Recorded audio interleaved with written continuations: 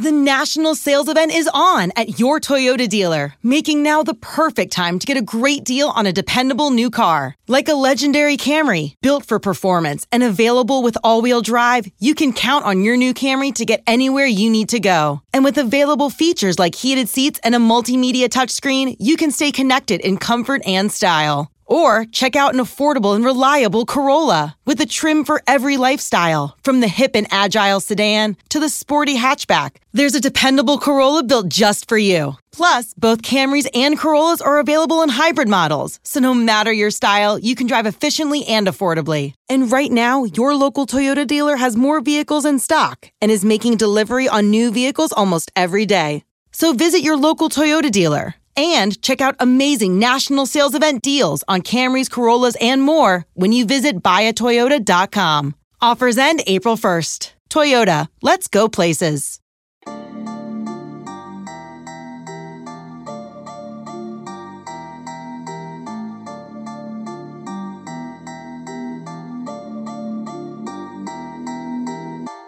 Welcome into the Illini Inquirer podcast, a day late on the Mondays with Mike, but there actually will be a bonus at the end of this. We'll get the professorial take.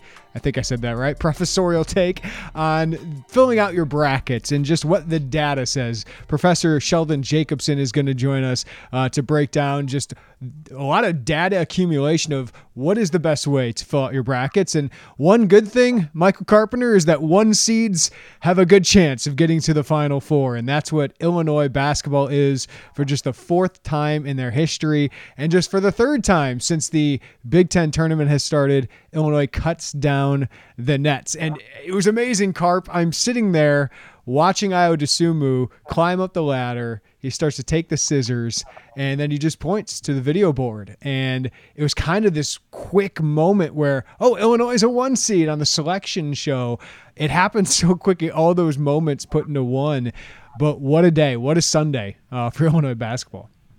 I was just talking to Juan actually a little bit ago, and even during the podcast that we had during the second half and overtime, I thought multiple times, this is not going to happen. Ohio State is the antidote. They're a terrible matchup for Illinois, and I do not want to play them again. And the way this season's gone, I bet you play them a 4th time. It would not at all shock me. Did you predict it? Because I just did. I filled out a bracket literally an hour ago for the first time, and I did have Ohio State beating Baylor. I just had the vision of Dwayne Washington being ridiculously good in my head, and I love E.J. Liddell, and I just thought Baylor, they don't have that big man that can maybe bother Ohio State, and I thought they actually matched up well. So maybe I'm just a prisoner of the moment there. You know, I think Baylor sneaks out. I know that they are not playing as well as they did before the break, but I still think they're a more complete team. And even with Ohio State, before that Illinois game, even the Michigan game, darn near choked that one away. And then the Minnesota game to start things off. They're a team that a buddy of mine who's a Buckeyes fan says, we're great for the first 36 minutes, and then the last 4, we just can't do it. We saw that in Columbus. We didn't really see that Sunday because I don't think that was so much Ohio State choking at all. No. I think it was Illinois and some of the unsung heroes of Illinois finding a way to make plays. And for Illinois to have won that game, maybe I should be more cautioned because it was not the prettiest performance. And yet they scored 91 points. They beat a 2 seed in the NCAA tournament for the 2nd time in a week. They did so without Ayo and Kofi having superstar games by their standards. So in a weird way, it was the inefficiencies and the messiness of that win that makes me feel even better going into the NCAA tournament. I agree with you, Cart, because Iowa had the same game, right? Luka Garza was good, and Ayo and Kofi were good in the championship game, but he wasn't efficiency god Luka Garza on offense, right? But they had Jordan Bohannon step up and make some big shots. I thought Joe Wieskamp was great in the first half. But Illinois won that game and Iowa lost because when you play a good team and a team plays good, you're probably going to lose if you don't have your great game. Illinois didn't have its great game from its superstars, but Trent Frazier hit 2 huge shots. DeMonte Williams carries over the aggressiveness after Ayo got hurt and makes a huge shot, makes 3 threes in that game. And then, of course, Georgie. I mean, what a moment for Georgie that I think that's how we'll remember. Like we'll remember 36-point game, but that is the Georgie moment when it mattered most, when his team needed him. he stepped up and gave him that 10-point burst. And then Andre Curbelo has just been a third star for the last 7-game win streak.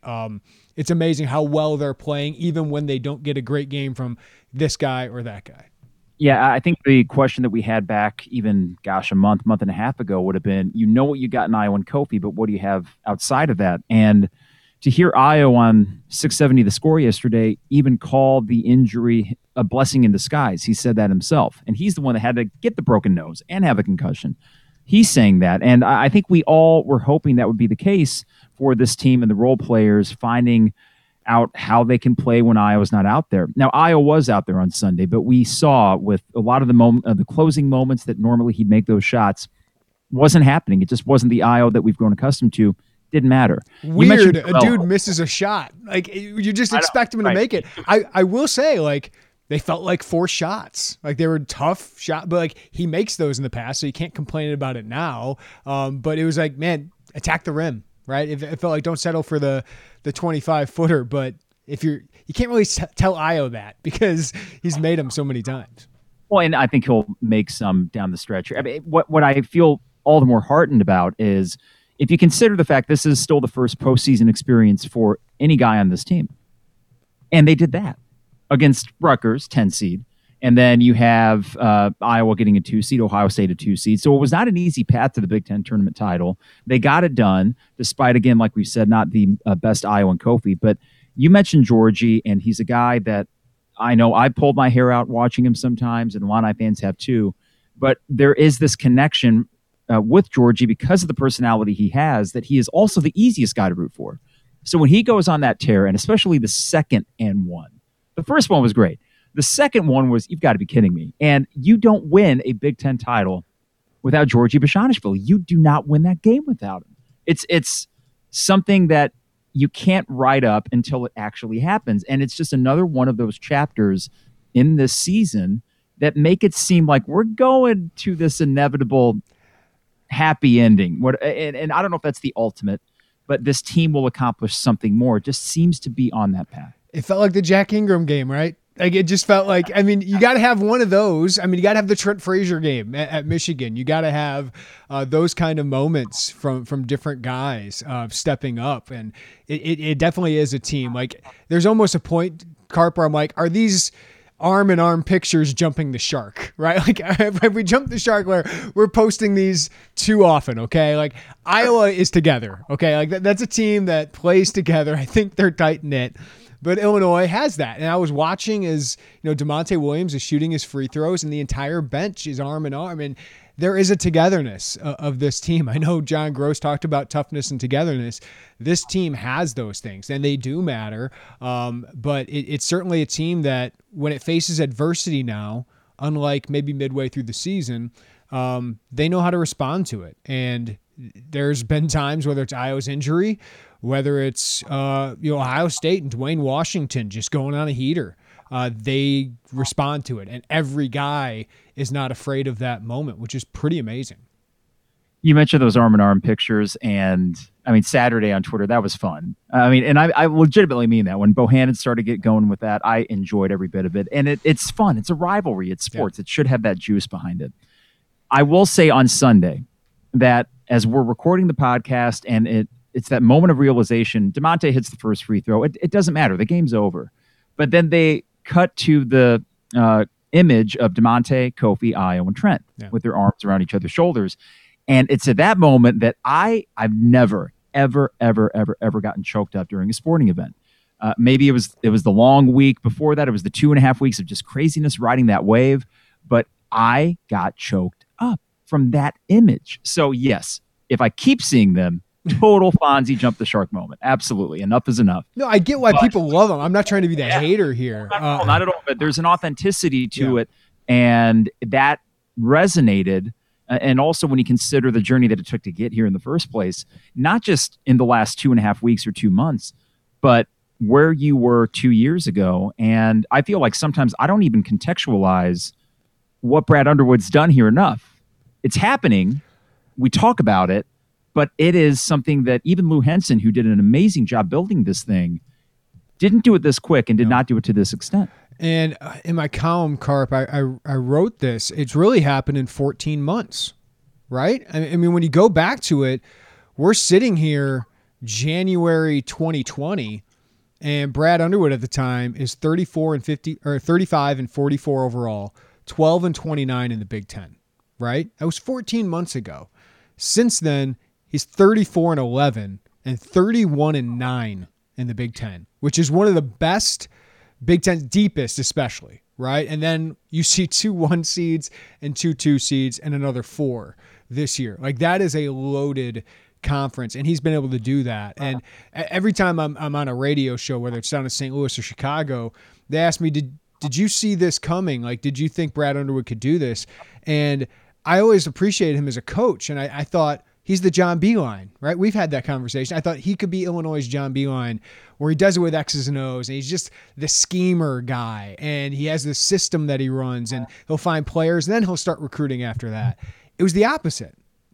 The way he got here was different. He found the players, completely changed his scheme, and then X's and O's wise, they've excelled. And I think Gentry is a big part of that as well. And then, they got the assistants. They were able to get these stars, but then to be able to motivate them. And I think motivation has been big. And while I think there's reason for people nationally to be like, Illinois, stop complaining about the Big Ten title, right? There are reasons for them to do that.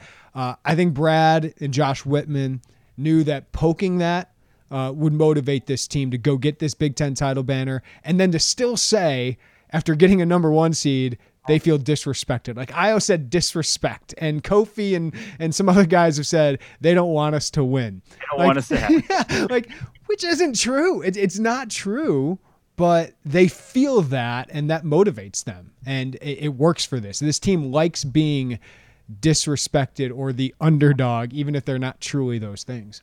Yeah, they operate well off of slights, perceived or real. Right. It doesn't even matter if it's real or not. And I mean, Io reiterated that yesterday. He said disrespected. They didn't want us to have it. Who's they? I don't know. But they didn't want us to have it, apparently. And I know that the hosts were like, wow, that's really are kind of carrying this with them. That's always the way to say it, is they, right? The scary they. Who is they? I don't know exactly, but it works for him, man. Now, I don't know you were there, so you might have had a better sense of this, and it's tricky because I wasn't listening to, during the second half, the color commentary, but I also got a sense that maybe the weight was finally kind of pulling on them a bit. And what I mean by that is there wasn't a fluidity with the way that they played, especially offensively in the second half. They still got it done, right? That's the remarkable thing about Sunday. And Ohio State was their 4th game on 4 days. And I think that, I don't know if at some point it just occurred to these guys like, okay, wait, everything that we've been like chasing for and all the mental energy that they expended to get to that point, I do wonder if they kind of came up against it a little bit, in addition to playing a really good team. And now that they have that out of the way, and there's this very straightforward path ahead, you're still in Indy. You got 6 wins to a national title. That I don't know if winning the Big Ten title takes any of the onus or pressure off of what's ahead, but I don't think it hurts either. No. I think it is, okay, we got it done. And to see a somewhat subdued, at least the videos that Illinois basketball are putting out, somewhat subdued locker room celebrations after each of those 3 wins. This is a team that is locked in and truly in this, what's next mindset. And I think it bodes well going forward, but I did sense a little bit of that pressure kind of tugging on them on Sunday. I think there was a little pressure, but I also think there was a good team, right? On the other side of it, a great team. Like Ohio State's, a top 8 team. I don't know an AP this week, but, a top 8 team in the NCAA tournament certainly is a 2 seed. I think both those things were happening, but that's why I think this is the best lead-in possible to an NCAA tournament. I talked with Sean, I know you did too, Sean Harrington, about what it's like to play in an NCAA tournament. And I do think it's different than playing in a Big Ten tournament. So Is that moment? Yeah, I think that's going to weigh more. Playing a Sweet 16 if Oklahoma State has a 5-point lead with 5 minutes left. I think that's a little bit different than a Big Ten tournament because there's finality to it. And if they lose to Ohio State, that's not going to be what the season is remembered for, right? Like, you don't want the Big Ten tournament to be what this team is remembered for, but it certainly is one great memory and one that I think is important, and it's certainly history making. But there is more weight in the NCAA tournament. But I mean, there's no better practice for the NCAA tournament than what they've just gone through. 6 games in a row on the road to top 35 KenPom teams, 5 against top 10 KenPom teams, 5 or all of them against NCAA tournament teams, and then to have 3 games in 3 days, one against, as you said, a 10 seed in the NCAA tournament, one against a 2 seed, one against a 2 seed. That's basically like a round of 32, Sweet 16, Elite 8, or if you wanted to go round of 32, Elite 8, Final 4. I mean, that's basically what they just had, and they survived it all. And in a myriad of ways. If you think about the Ohio State game, that was the ugly win. And again, I say that they scored 91 freaking points. So that's it was their an elite college basketball game. That's what that was, Scott. It was ugly for what Illinois has maybe had here, but it was just a fantastic college basketball game. I think it was 2 great teams making it difficult on the other to score, and yet they kept scoring. I mean, that was what was remarkable about it, was all these high-level baskets that these guys were scoring with hands in their faces. And yeah, it was a lot of fun, if not for the immense, it was emotionally exhausting because fans wanted it so bad. I know they wanted it even worse than fans did. But then look at the Iowa game. An absolutely efficient performance, top to bottom. Got within 5 late, but they did what they had to do, and they did it well. And then Rutgers, that was your first postseason game for the entire team. Not a bad start. So as I look at that and you couple it with the last 3 games of the regular season, at Wisconsin, at Michigan, and at Ohio State, this team can win in a variety of different ways. They don't need to score 90, but they often seem to, or at least 80 plus. And as I look forward in these, let's just start with the 4 games in the Midwest region, whatever the path may be, even if it goes scratch, there's going to be tough games. But knowing what the floor is for this team, what I perceive to be the floor, this is still their region to lose. And I think by a decent margin, there's going to be challenges, but not like at Michigan. Not like Ohio State twice in a week, not like this Iowa team that I don't know if they're going to give Gonzaga a run for their money or not, but they'll probably be in the Elite 8. So I don't know. I'm not as scared. I don't know if it's arrogance or not. I'm just not that scared, even though I know there are landmines out there. Yeah, certainly. I mean, that's what an NCAA tournament is, right? You get through round 1, and then there's good teams. It's just going to be good team after good team, but they've dealt with that for the last 3 months, right? Actually, you can go 4 months. I mean, they haven't really had anyone but their first 2 games that were Drexel-like. So you look at the path, Carp, and I was watching it live as, the players are watching this live. Like, they didn't even really get to celebrate cutting down the nets. Like, there were coaches stepping up on the ladder as they're looking at their. So I felt like I almost felt bad for them. It felt like a wasted. I want to say wasted opportunity, but even from our perspective, it ends and we're doing 2 podcasts and I wanted time to just sit back and let it wash over me. And instead, boom, Selection Sunday, because it was overtime. And then it's like, oh, I guess we're moving on. Yeah. And I think they had time after that. But like in the stadium, I'm sitting there in the middle of the fans. Like I'm in the middle of the family. I wanted to insert myself into that, Carp, and I got to ride the emotions of the fans as they're going through all of this, but also see the families and them cutting down the nets. And then when Iowa points up to the board, it's like, oh, let's move on to what's next. So it felt like, man, I wish the Big Ten would give you an hour. Like, I wish they didn't lead completely. I know why TV-wise they do it, but just give these kids an hour to celebrate this and revel in that moment. They didn't have that. Now, maybe they had it later in the night, and you saw the pictures of Io and all those guys that were great. But you move on, you see Loyola Chicago, and you're like, of course, the NCAA puts a nice storyline right in round 2, but they got to beat Georgia Tech, who also is on a heater right now. I think they've won 8 games in a row. So I don't even know if you get to Loyola Chicago. I think you probably have Georgia Tech maybe next. But even if you play Loyola Chicago, right, that's a team that's comparable to Wisconsin. And Wisconsin crushed them 77-63. So I get it. They've been to a Final Four. They got some luck along the way, but it was a great run, right? It was a fantastic run. You're better than them. Like, you are far better than them. So unless you have a terrible game, you should win that one. Oklahoma State. I was watching Brad Underwood as that came across, and he just kind of shook his head and smiled because it's all he could do. I mean, another storyline. They're scary because they have the number 1 pick in the draft. They also have no one that can match up with Kofi Cockburn. Right. Well, and here's the thing, too. We say this. We talk about Oklahoma State. Well, let me start with Loyola Chicago. If they were Loyola Marymount, I don't think fans would care as much because there's that, please don't let us lose to the in-state everyone's favorite little underdog story. And there's the motivation, right? Like Loyola wants them. They love that. Like let's beat Illinois. It's a little bit of extra motivation for them. Though I think the Chicago part of that, just Ayo and the way that he internalizes things, I feel like he'd be just as up for that game as Loyola Chicago, because he's not going to lose to a Chicago school. So I know that sounds very simplistic and very meatball, but no, it's not going to happen. Will I be nervous? Hell yes. I don't care if it's Loyola Chicago or Georgia Tech. But when the game gets started and then you get into the first media timeout and things get going, I think they'll be fine. Oklahoma State, well documented, best player in the game, or at least the number one pick in the NBA draft. But you mentioned it. The size is not really a thing for them. And what I'm really interested, if there is a matchup with Oklahoma State in the Sweet 16, you have all these quad one wins, and those are legit. They are a good team and potentially a very good team. But I'm also interested how that jives with some of the metrics, including KenPom, that has them around 29th and 30th. So a lot of people are saying terribly underseeded.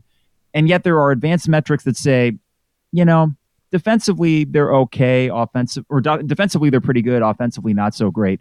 I'd be interested to see if that's a Big 12 wide thing, because even West Virginia is around the 30 mark. And I'm thinking, okay, well, why does Oklahoma State scare us? It's because of the narrative. It's because of Cade Cunningham, the revenge factor, when in actuality, you just line the two teams up, you still like Illinois' chances. Yes. Yeah. I mean, if Kofi gets in foul trouble, you're concerned, right? And that's for anybody. Yeah. But I actually like that matchup if you get it. I mean, they got to beat probably Tennessee to get there, right? Which is not an easy task. They have to beat Liberty in the first round, which some people think that can be an upset pick. But I would expect Oklahoma State to get there based on what they've done here recently.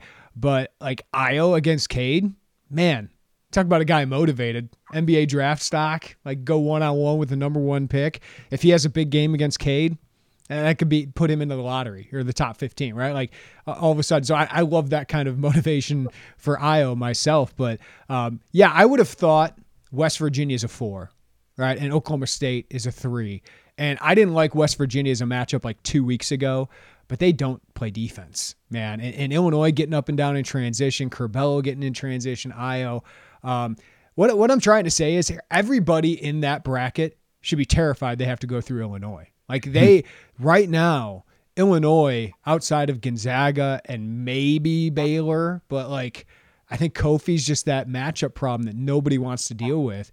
I think Illinois has the highest floor, second highest floor in college basketball right now. They will be tested, and they could lose to Oklahoma State. They could lose to West Virginia or Houston, but I think every one seed is saying that right now.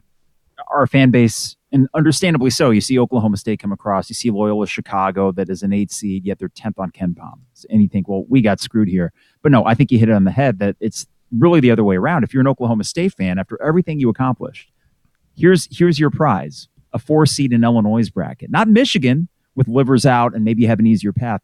No, you do not want to be in Illinois' bracket right now.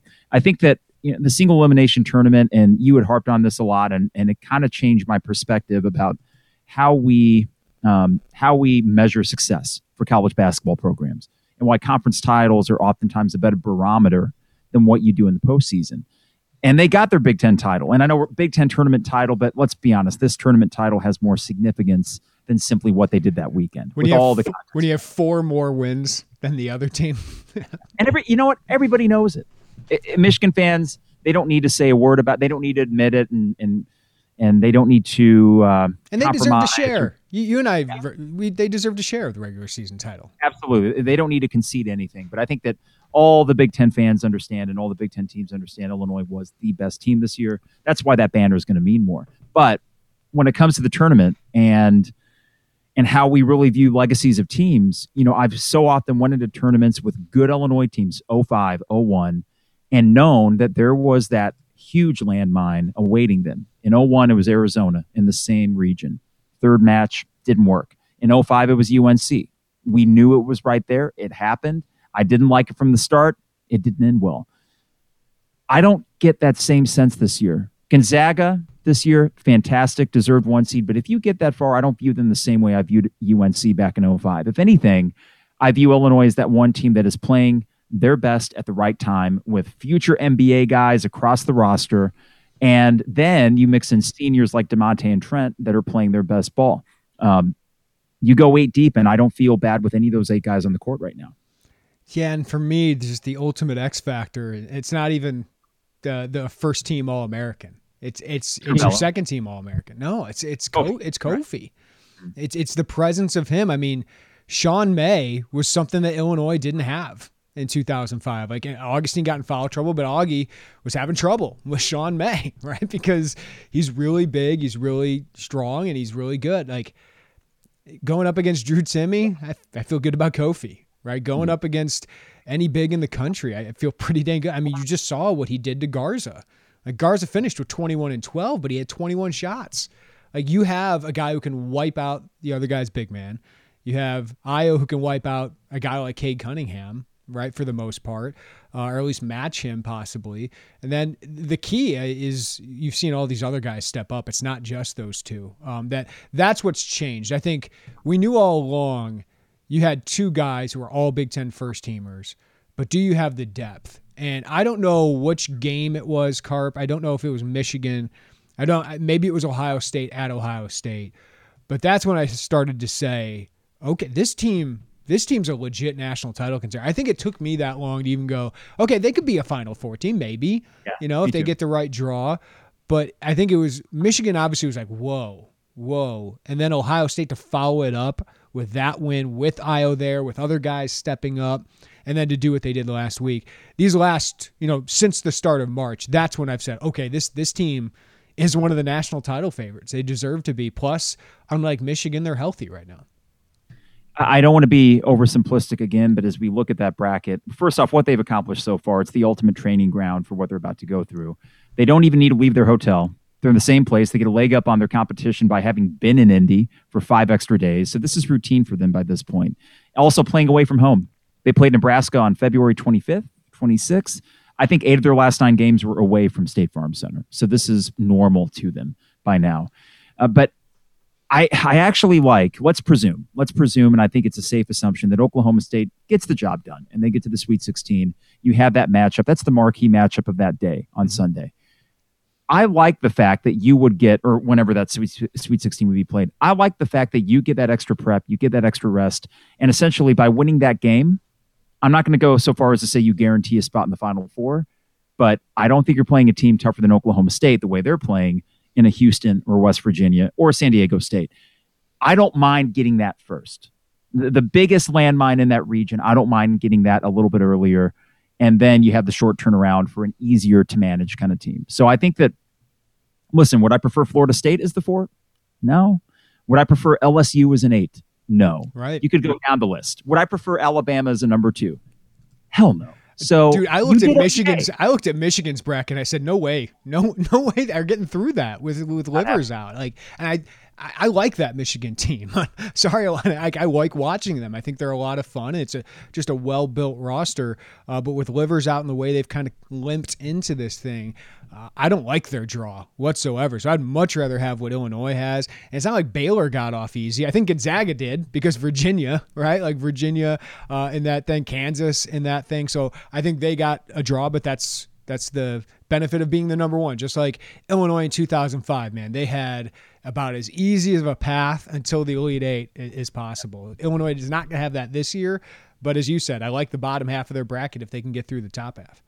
Yeah, and we keep on thinking, myself included, that it's going to go scratch. And you mentioned Liberty, which is kind of a sexy upset pick. And things can happen. I remember back, it hasn't happened a whole lot for Illinois, to be honest. In 2005, they played Bruce Pearl's Wisconsin-Milwaukee. I think they were a 13 seed.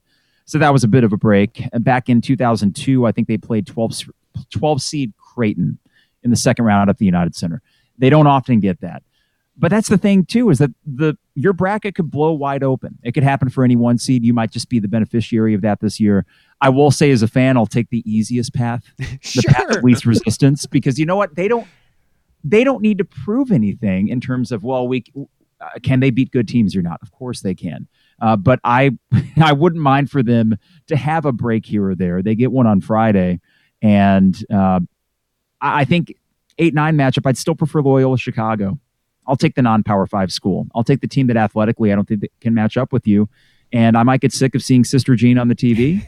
But whatever. It's no offense to her, but I can't do cutesy storylines when my team's playing. I just cannot focus on that. Yeah. Can't do it. The media loves nothing more than Sister Jean, man. Got to deal with it. Oh, yeah. All right, Carp. So I was in the stadium, man, and, I don't know if the TV showed it, but they probably showed the crowd a little bit, and it's spaced out, and it didn't look full. But I tell you what, the ambiance of it and the sound felt bigger than it looked in Lucas Oil. And, they're going to have fans, at every place, and Illinois fans are going to pay up. I think that's going to help too. The fact that you have fans that are going to make this journey to see this special team. Are you going to spend some money? Like, are you saving for one specific game? And I wouldn't go the first game, and I saw the prices. I would definitely not go see Drexel against Illinois. I would probably save for that Sweet 16 game, to be honest with you. If the opportunity presents itself, national title game, finally to win that big one or have a chance to do it, I would consider that. I'm glad you brought this factor up. I think you are looking at, if you play 6 games, 6 home games. And I don't mind the fact that the first one's at, the IUPUI Fieldhouse or whatever it's called. And then the second one, I presume, would not be at Lucas Oil, but it'd be at maybe Hinkle, or it'd be at, I don't know, Mackey, some other smaller arena where it might only be 4,000 Illinois fans, but that's still a home game, because I really doubt that maybe a few Loyola Chicago fans, but other teams are not going to travel nearly as well as you do. So it is an advantage. And we also saw this team plays to it. Mm-hmm. Georgie, after a 2nd and 1. We saw Kofi all weekend, more animated than we've seen him all year. And he's had moments, but he was enjoying this. And then Io, I mean, come on. I think it was Friday. It was a subtle thing, but he got fouled for a layup, and then he ended up at this end table behind the basket, and he just kind of sat on it like this and just took about 5 seconds, as I presume the crowd was roaring their approval, and he's just eating that up. So I think that it's getting another his MVP factor. chance. He was getting MVP chance throughout the week. Yeah, and that's what's amazing, is that for Io, he sets such a high standard of play that it wasn't altogether an amazing weekend for him, given how good he's been. But yet he's still Io, and we saw that even when he get B- Io offensively, doesn't matter. I do think a big factor against Ohio State that you could put into play against Oklahoma State, when Washington was getting his, they finally switched, and we saw Io take him. I think when you play a Cade Cunningham, maybe try Trent, even though he's given up some inches, but rotate him around and let some of those tweeners like a DeMonte and an Io take their chance. I'm getting ahead of myself. But we know that right there, we keep gravitating towards that because, number 1 NBA draft pick, that is something to contend with if you're trying to make a Final Four. Yeah, I couldn't put Trent on Cade Cunningham. He's got like 7 inches on Trent Frazier. I don't think he can do that.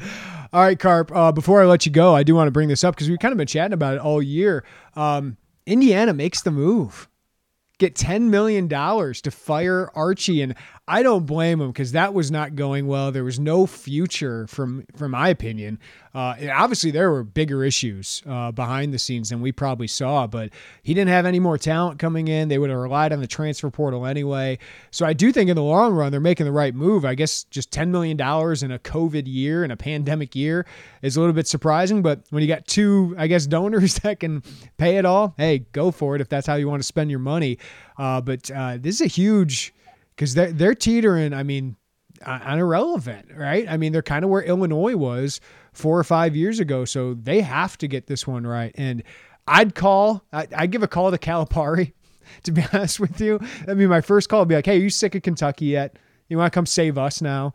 $10 million? Sure. Like, we'll pay you that. Then I give a call to Scott Drew, and then I don't know where I go. Is it Dane Fife? Is it an Indiana guy? Or is it, Chris Beard at Texas Tech? I don't know. Like, outside of those 2 huge names, you got to get this one right. And I still think it's an appealing job, but it's a tough job right now. It's a tough job. And I think after Archie was there, coaching candidates won't look at Archie getting fired and say, well, I got no shot there. I don't think that'll be the case. But I think that when you see what he did, and then while Crean had a couple really good years and overall some success, it's not the same. And the further you're away from that blue blood status, which was so predicated on Bob Knight and what he did, and really more to the point, what Bob Knight did his first 15 years. Because if you consider the 90s, he wasn't much different than a Lou Henson. They'd finish top 4 in the Big Ten. They'd make NCAA tournaments, early exits.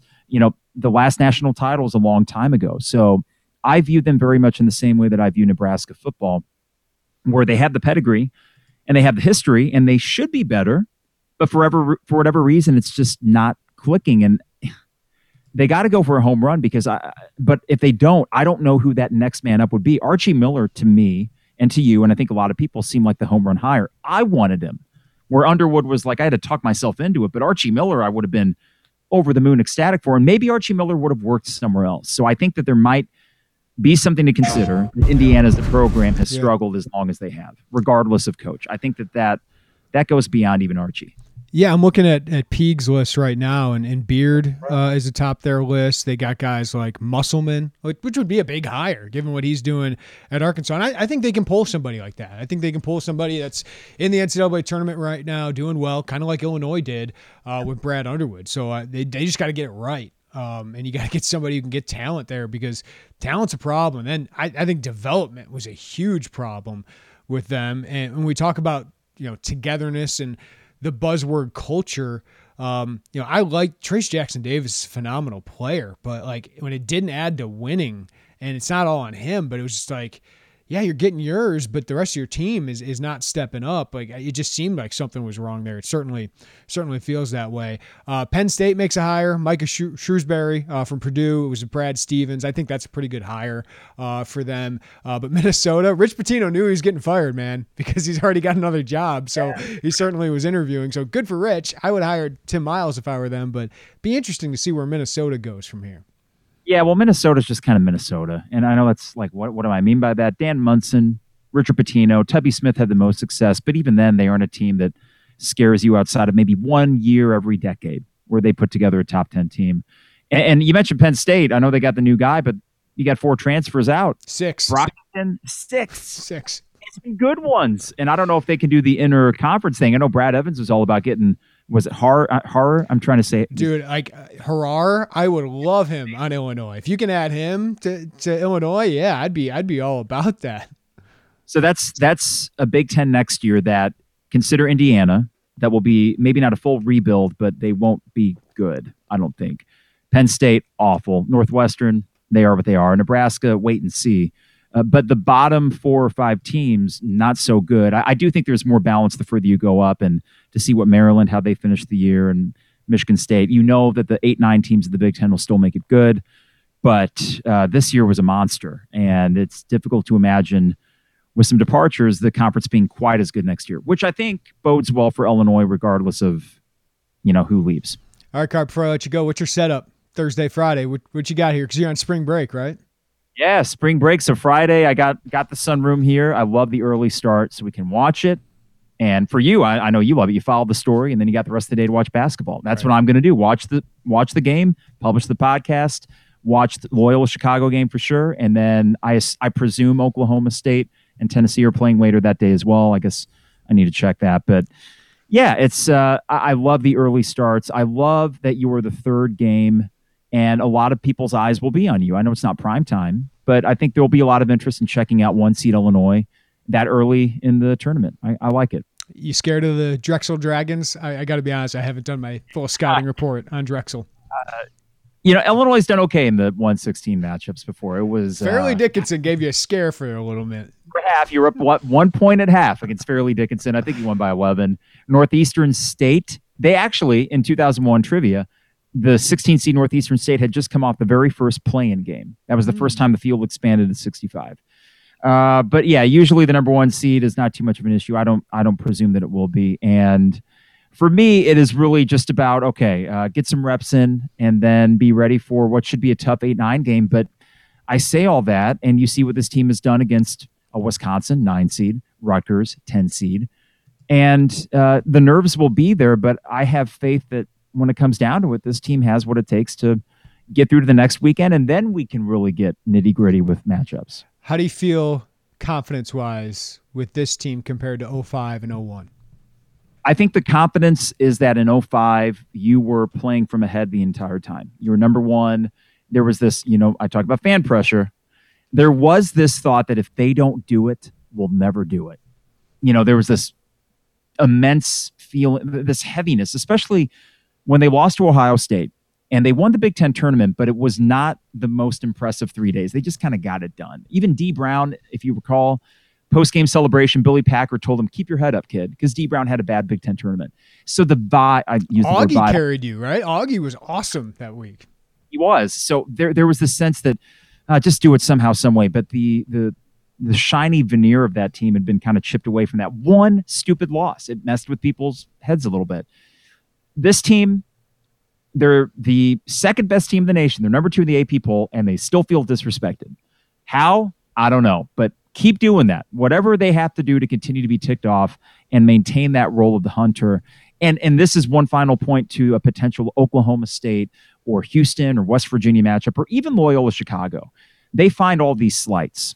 Mm-hmm. Io would find a slight about Cade Cunningham, or the fact that he's from Chicago and Sister Jean's getting more attention than him. I would love for Io to actually take something up with Sister Jean. Wouldn't that be a great just narrative on top of that? I don't think you'll see that. I think he's too nice of a kid for that. I do think that the likes of an Oklahoma State, in a weird way, I'd rather play a team like that you cannot take lightly, as opposed to, let's say, a Virginia team that hobbled in. I do think there's something to be said that when the lights are brighter for this team, they tend to show up. That's been the case for 2 years now, and they aren't brighter than right now. So I as I fill up my bracket, unironically, I am going to put Illinois to win it all. I just think who you got? Gonzaga, Illinois.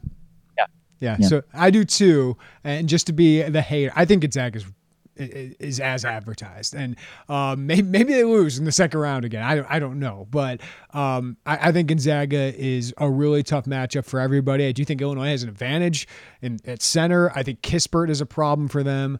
They're a big team. I think Trent and Curbelo defensively could struggle there, but I mean that's what we're talking about. Like I have them in my national championship game, and people could call me a hater because I do feel like this team is just as capable based on how they're playing now, Carp, as 05. It's just they're a little younger and they don't have NCAA tournament experience. That said, they seem to, as you said, thrive with pressure, with adversity. And that's why when you got a guy like number 11, right, and Trent and DeMonte who have stepped up, and Curbelo who seems to love that more than playing in some game against Northwestern, right? Like they seem to have that it factor to go along with all their talent and coaching staff. Yeah, and even with the lack of March Madness experience that they have, this is an NCAA tournament unlike any other. So you get the Gonzagas of the world that have been there year in, year out. They walk into these gyms with 2,000 people. They're like, well, this isn't like I remember it 2 years ago. Meanwhile, you get this Illinois team, and the only postseason experience they have is in a socially distanced stadium with Illini fans raining cheers upon them. And that's all they get for the rest of the way. Or the Wednesday night game against Northwestern in the Big Ten tournament, right? Like that was Iowa's first postseason experience, and then they got clobbered by Iowa. Like that's his postseason experience on top of what he just had. Your first book has to be about this team. If you ever write a book, it's got to be about this team. Could be. Depending on the ending, of course. I think it depends on the ending. Right? I think it really depends on the ending, but it's a phenomenal story so far, and I think we'll be talking about it for a few more weeks here. Michael Carpenter, enjoy the first couple rounds of the NCAA tournament. I'll talk to you next week, man. Absolutely. We'll talk soon. Great stuff with Michael Carpenter, as always. I just filled out my bracket, and yes, I had Illinois against Gonzaga in the national championship game. As of right now, I can change it. I got Gonzaga winning that game in a very, very tight game. I think they're going to have a problem with Kofi Cockburn, if that certainly was the case. But if you need help filling out your bracket like I do, let's get an analytical approach to it. How should we fill out our bracket?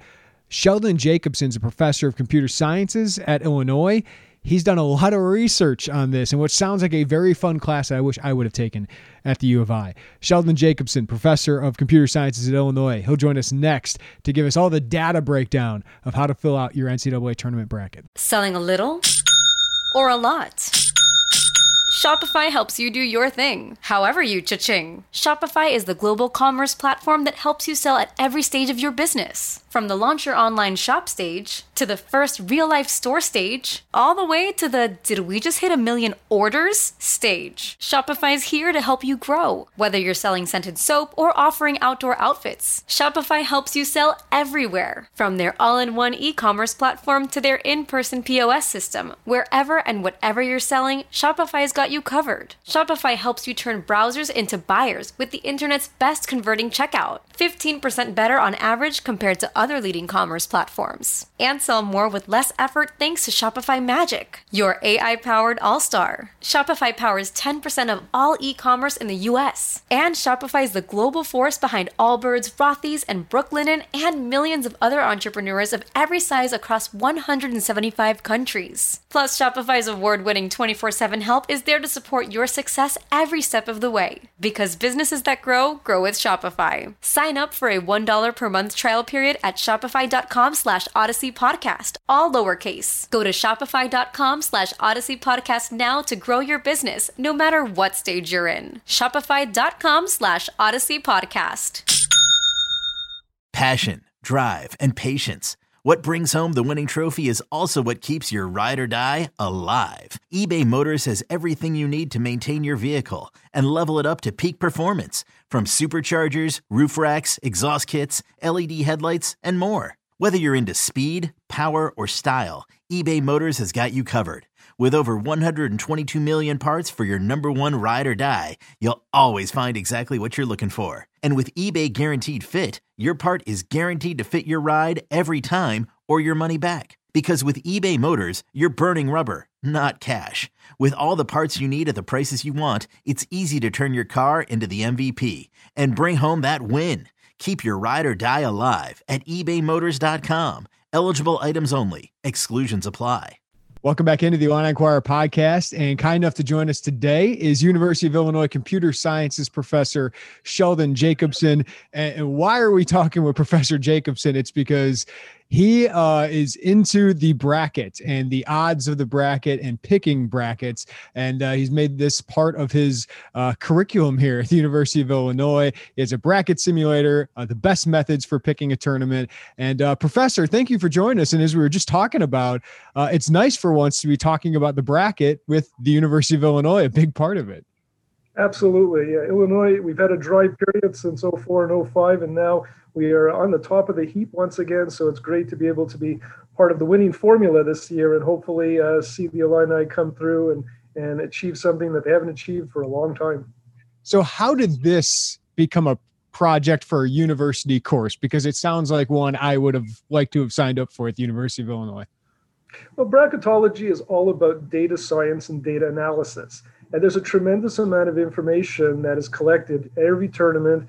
And if you take all that information and put it together and tease out some important insights, you're able to, in fact, come up with information that helps, the fans who don't know much about the game to people who are experts like yourself, who want to really be better informed of what we're going to see, because the tournament does produce patterns of seeds as they propagate through the tournament. And we've analyzed those patterns and we try and help people use it to their advantage. Is there a reason you wanted to pick obviously it's a college tournament, but the NCAA tournament, is it far different than, say, the NFL playoffs or the MLB playoffs? I don't know if you've even looked into that, but if there's something unique about the NCAA men's basketball tournament. Well, what's nice about the NCAA basketball tournament, or March Madness, as we like to call it, of course, is that it's a one and done. It's a single elimination tournament. If you look historically, excellent teams have ended up not winning national championships. And that's part of the excitement and the mystique that goes into March Madness, that just because you're a fantastic team entering the tournament undefeated, for example, we've had several of those, they don't always win national championships. In fact, they almost never do. So you started this in 2007. Where do you start? Like what do you want to research? Well, what we wanted to do is look for patterns. As a data scientist in computer science, what I'm trying to do is extract information from data to help understand phenomena that maybe are not clear to people. This is the foundation of artificial intelligence, trying to glean insights from data that cannot be seen by the naked eye, but through algorithms, we're able to extract that information. So is this a lot of data input? Starts off there, and where do you go from there? Absolutely. What we've done is we've used the data that's available. So we go back to what I call the modern era of the tournament, which is since 1985. And then we build models to try and understand the patterns. And then with these models, we then try and help people understand what they're seeing, because people are saying, oh, if you ask all of the experts right now who's going to make the Final Four, it's always heavily weighted on the number one seeds, which for an Illinois fan, that sounds pretty good. But the patterns are such that you're more likely to see no number one seeds in the Final Four than 4 number one seeds in the Final Four, even though you can't imagine any of them losing. If we look historically, 40% of the number one of the slots for the Final Four have been held by number one seeds. So that puts Illinois in a very, very comfortable position. But still, you tend to see 1 or 2 number ones in the Final Four. And the question is, which 2 will they be? Will the Illini be one of them? And we just don't know right now. But when will a number one tend to get upset? The most likely place they get upset is the Elite Eight. And that's where, if you're going to pull upsets over a number one, you like to see them happen, or you observe them to happen in the Elite Eight. So these are the kinds of patterns that have occurred year in and year out. And all they are patterns. It doesn't mean you can guarantee that a team will win or lose in a particular round, but you do see the tendencies to occur. So I can pretty much assure you that there's a very high likelihood that one of the number ones is going to lose. I can't tell you which one it is right now. I hope it's not the Illini, obviously, but one of them will lose, and they're going to lose in an unexpected way. So that's a great start to the bracket. It's usually about 1 or 2 1 seeds get to the Final Four, but obviously starting the first round, that's where we like to pick our upsets, right? And sound smart to our friends. It's probably smarter not to pick some of those upsets, I would imagine, but what would be your advice for picking the first round if you want to have fun with it and pick an upset? Because usually everyone says pick the 12 over the 5. Does the data back that up? Right. Well, let's look at the 13, 14, 15, and 16 seeds. People tend to fall in love with a particular low major or mid major, and they say, oh, that's where the upset is going to occur. But they don't occur that frequently, but they do occur irregularly. So picking one of them is probably prudent if you want to include it in your bracket. But if you want to be safe, don't pick any of them, because they aren't going to go very far anyways. So they're going to get eliminated.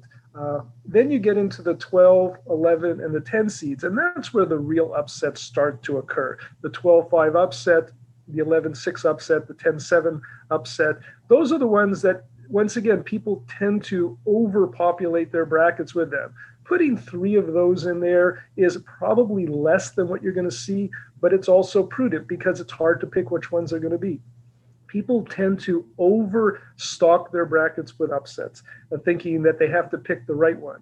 While in reality, if you avoid picking the upsets and go much more with the favorites, you'll end up with a healthier bracket at the end of the day. Is there anything, past that? So round of 32, Sweet 16, what does the data tell us there? Once again, when you look in the Sweet 16, having a double-digit team there is fairly common. The other seed that tends to produce better results in the tournament are 11 seeds. And there is a reason for that. The 11 seed will play a 6 seed initially. If they win, then they could be playing a 3 seed. If they win that, they would be playing a 2 seed. And if they win that, they're playing the 1 seed to get to the Final Four. Avoiding the 1 and the 2 line as long as possible is the best way to advance.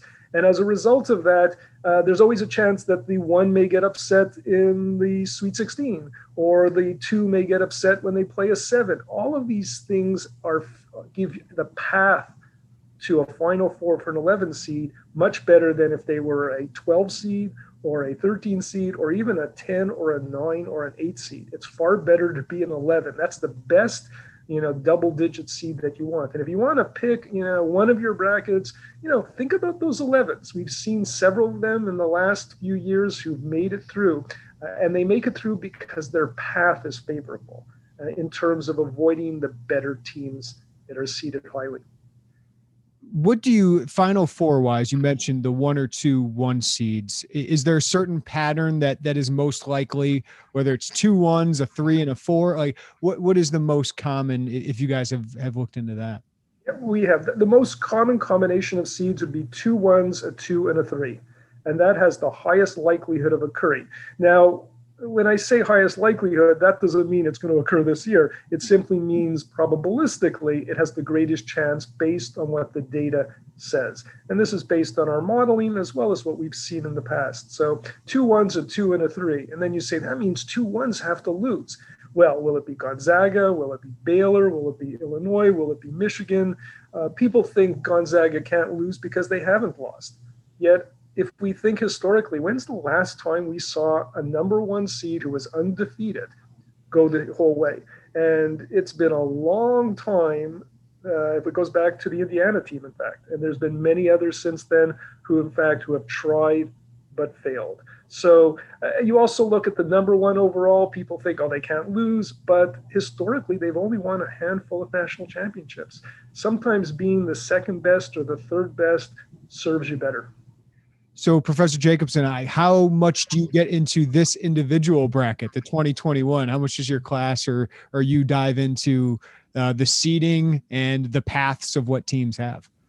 Well, our bracket odds website, which is available to everybody, we have a great group of students who help me with it, and we input new information and data. This year we've added, in fact, 2 new bracket simulators, and these bracket simulators are based on analysis we have done in how do you form brackets that are more likely to score better in the ESPN challenges. And ironically, the best place to pick your teams initially are not in the round of 64 or not the national champion, but picking in the Final Four group or the Elite Eight group. If you pick those teams first, you will discover that once you've locked those in, you'll tend to produce brackets that perform better. Doesn't mean each of them will perform well, but they tend to perform better. And we added a simulator this year for each of them that you can go to the website at bracketodds.cs.illinois.edu, and we'll do it for you. And then you can pick and choose which ones you like. And if you're an Illini fan, you're going to like a lot of them when they show Illinois winning the national championship. Yeah, so I don't know. What do you think? What does the number say about Illinois' path if you guys have looked into that? Well, we haven't looked at the specifics, but being a number 1 seed, you have a very comfortable path to the Elite Eight. The Elite Eight is a treacherous place for all the number 1s.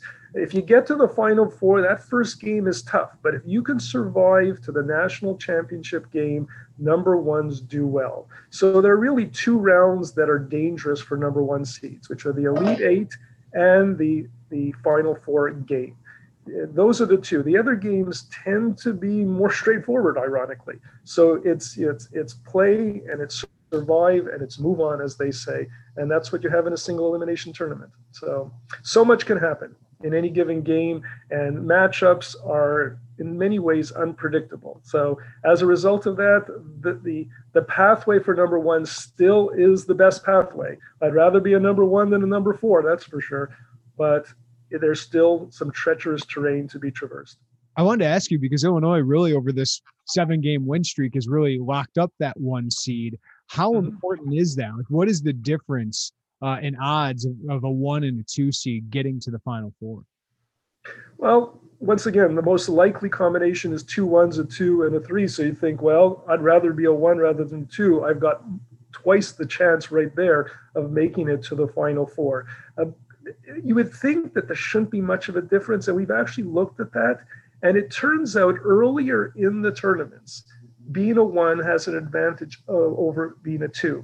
But as the tournament progresses, that advantage wanes. So if you can survive as a 2 and get into the Elite Eight and beyond, then you look pretty much like a number 1.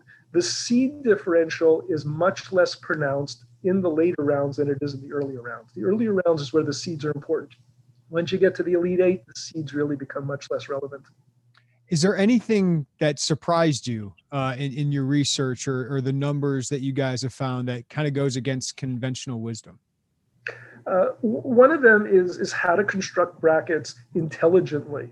Once again, people just say, okay, I'm going to fill up my round of 64. Maybe I'll choose the national champion and then kind of move from there.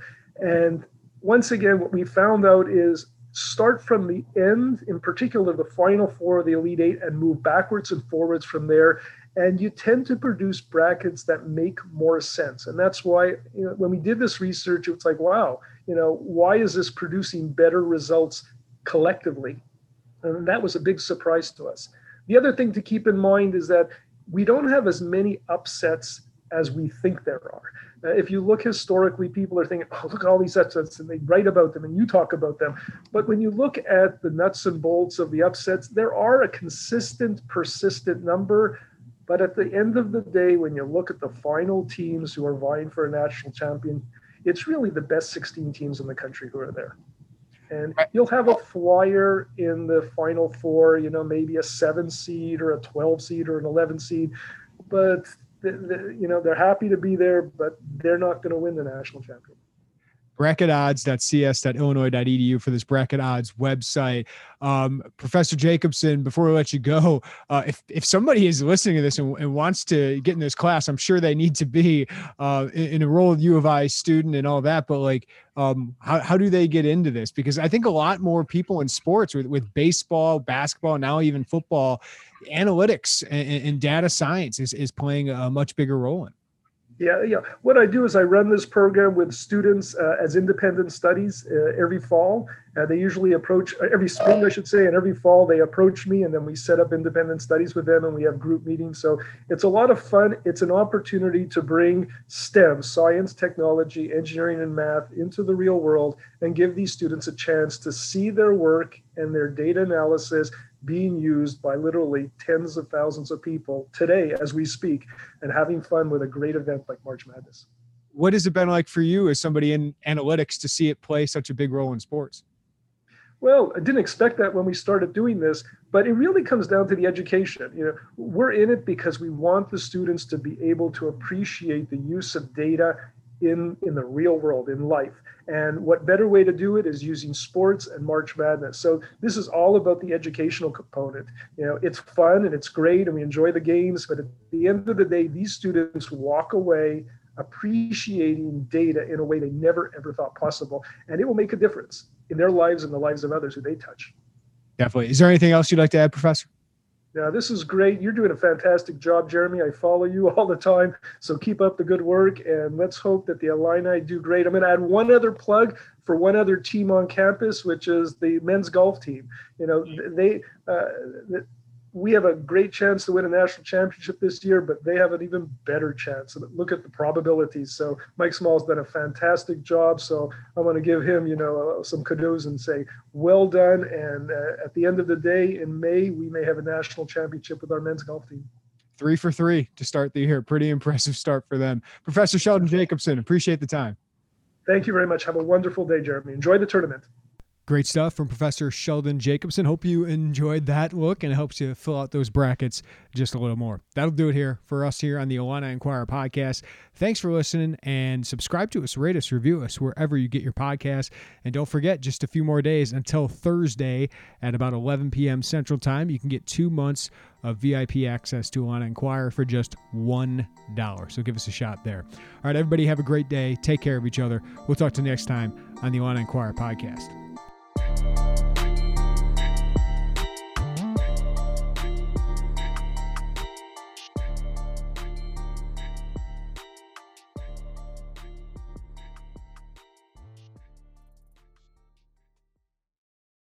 Old Man Winter here. If I had it my way, it would stay winter all year long. Short days, wind chill, black ice, and a good polar vortex. Oh, heaven! Wait, is it getting warm in here? Your cold snap is over, Old Man Winter. Spring has arrived. Spring. Spring is here, which means it's the perfect time to get away in the Hyundai you've always wanted. Visit the Hyundai Getaway Sales Event, where you can get great deals on all of our award-winning Hyundai models, like the tech-filled Tucson and Kona, as well as the spacious Palisade. Enjoy wherever you go with the peace of mind that comes with America's best warranty and 3 years or 36,000 miles of complimentary maintenance. But hurry in, these deals won't last.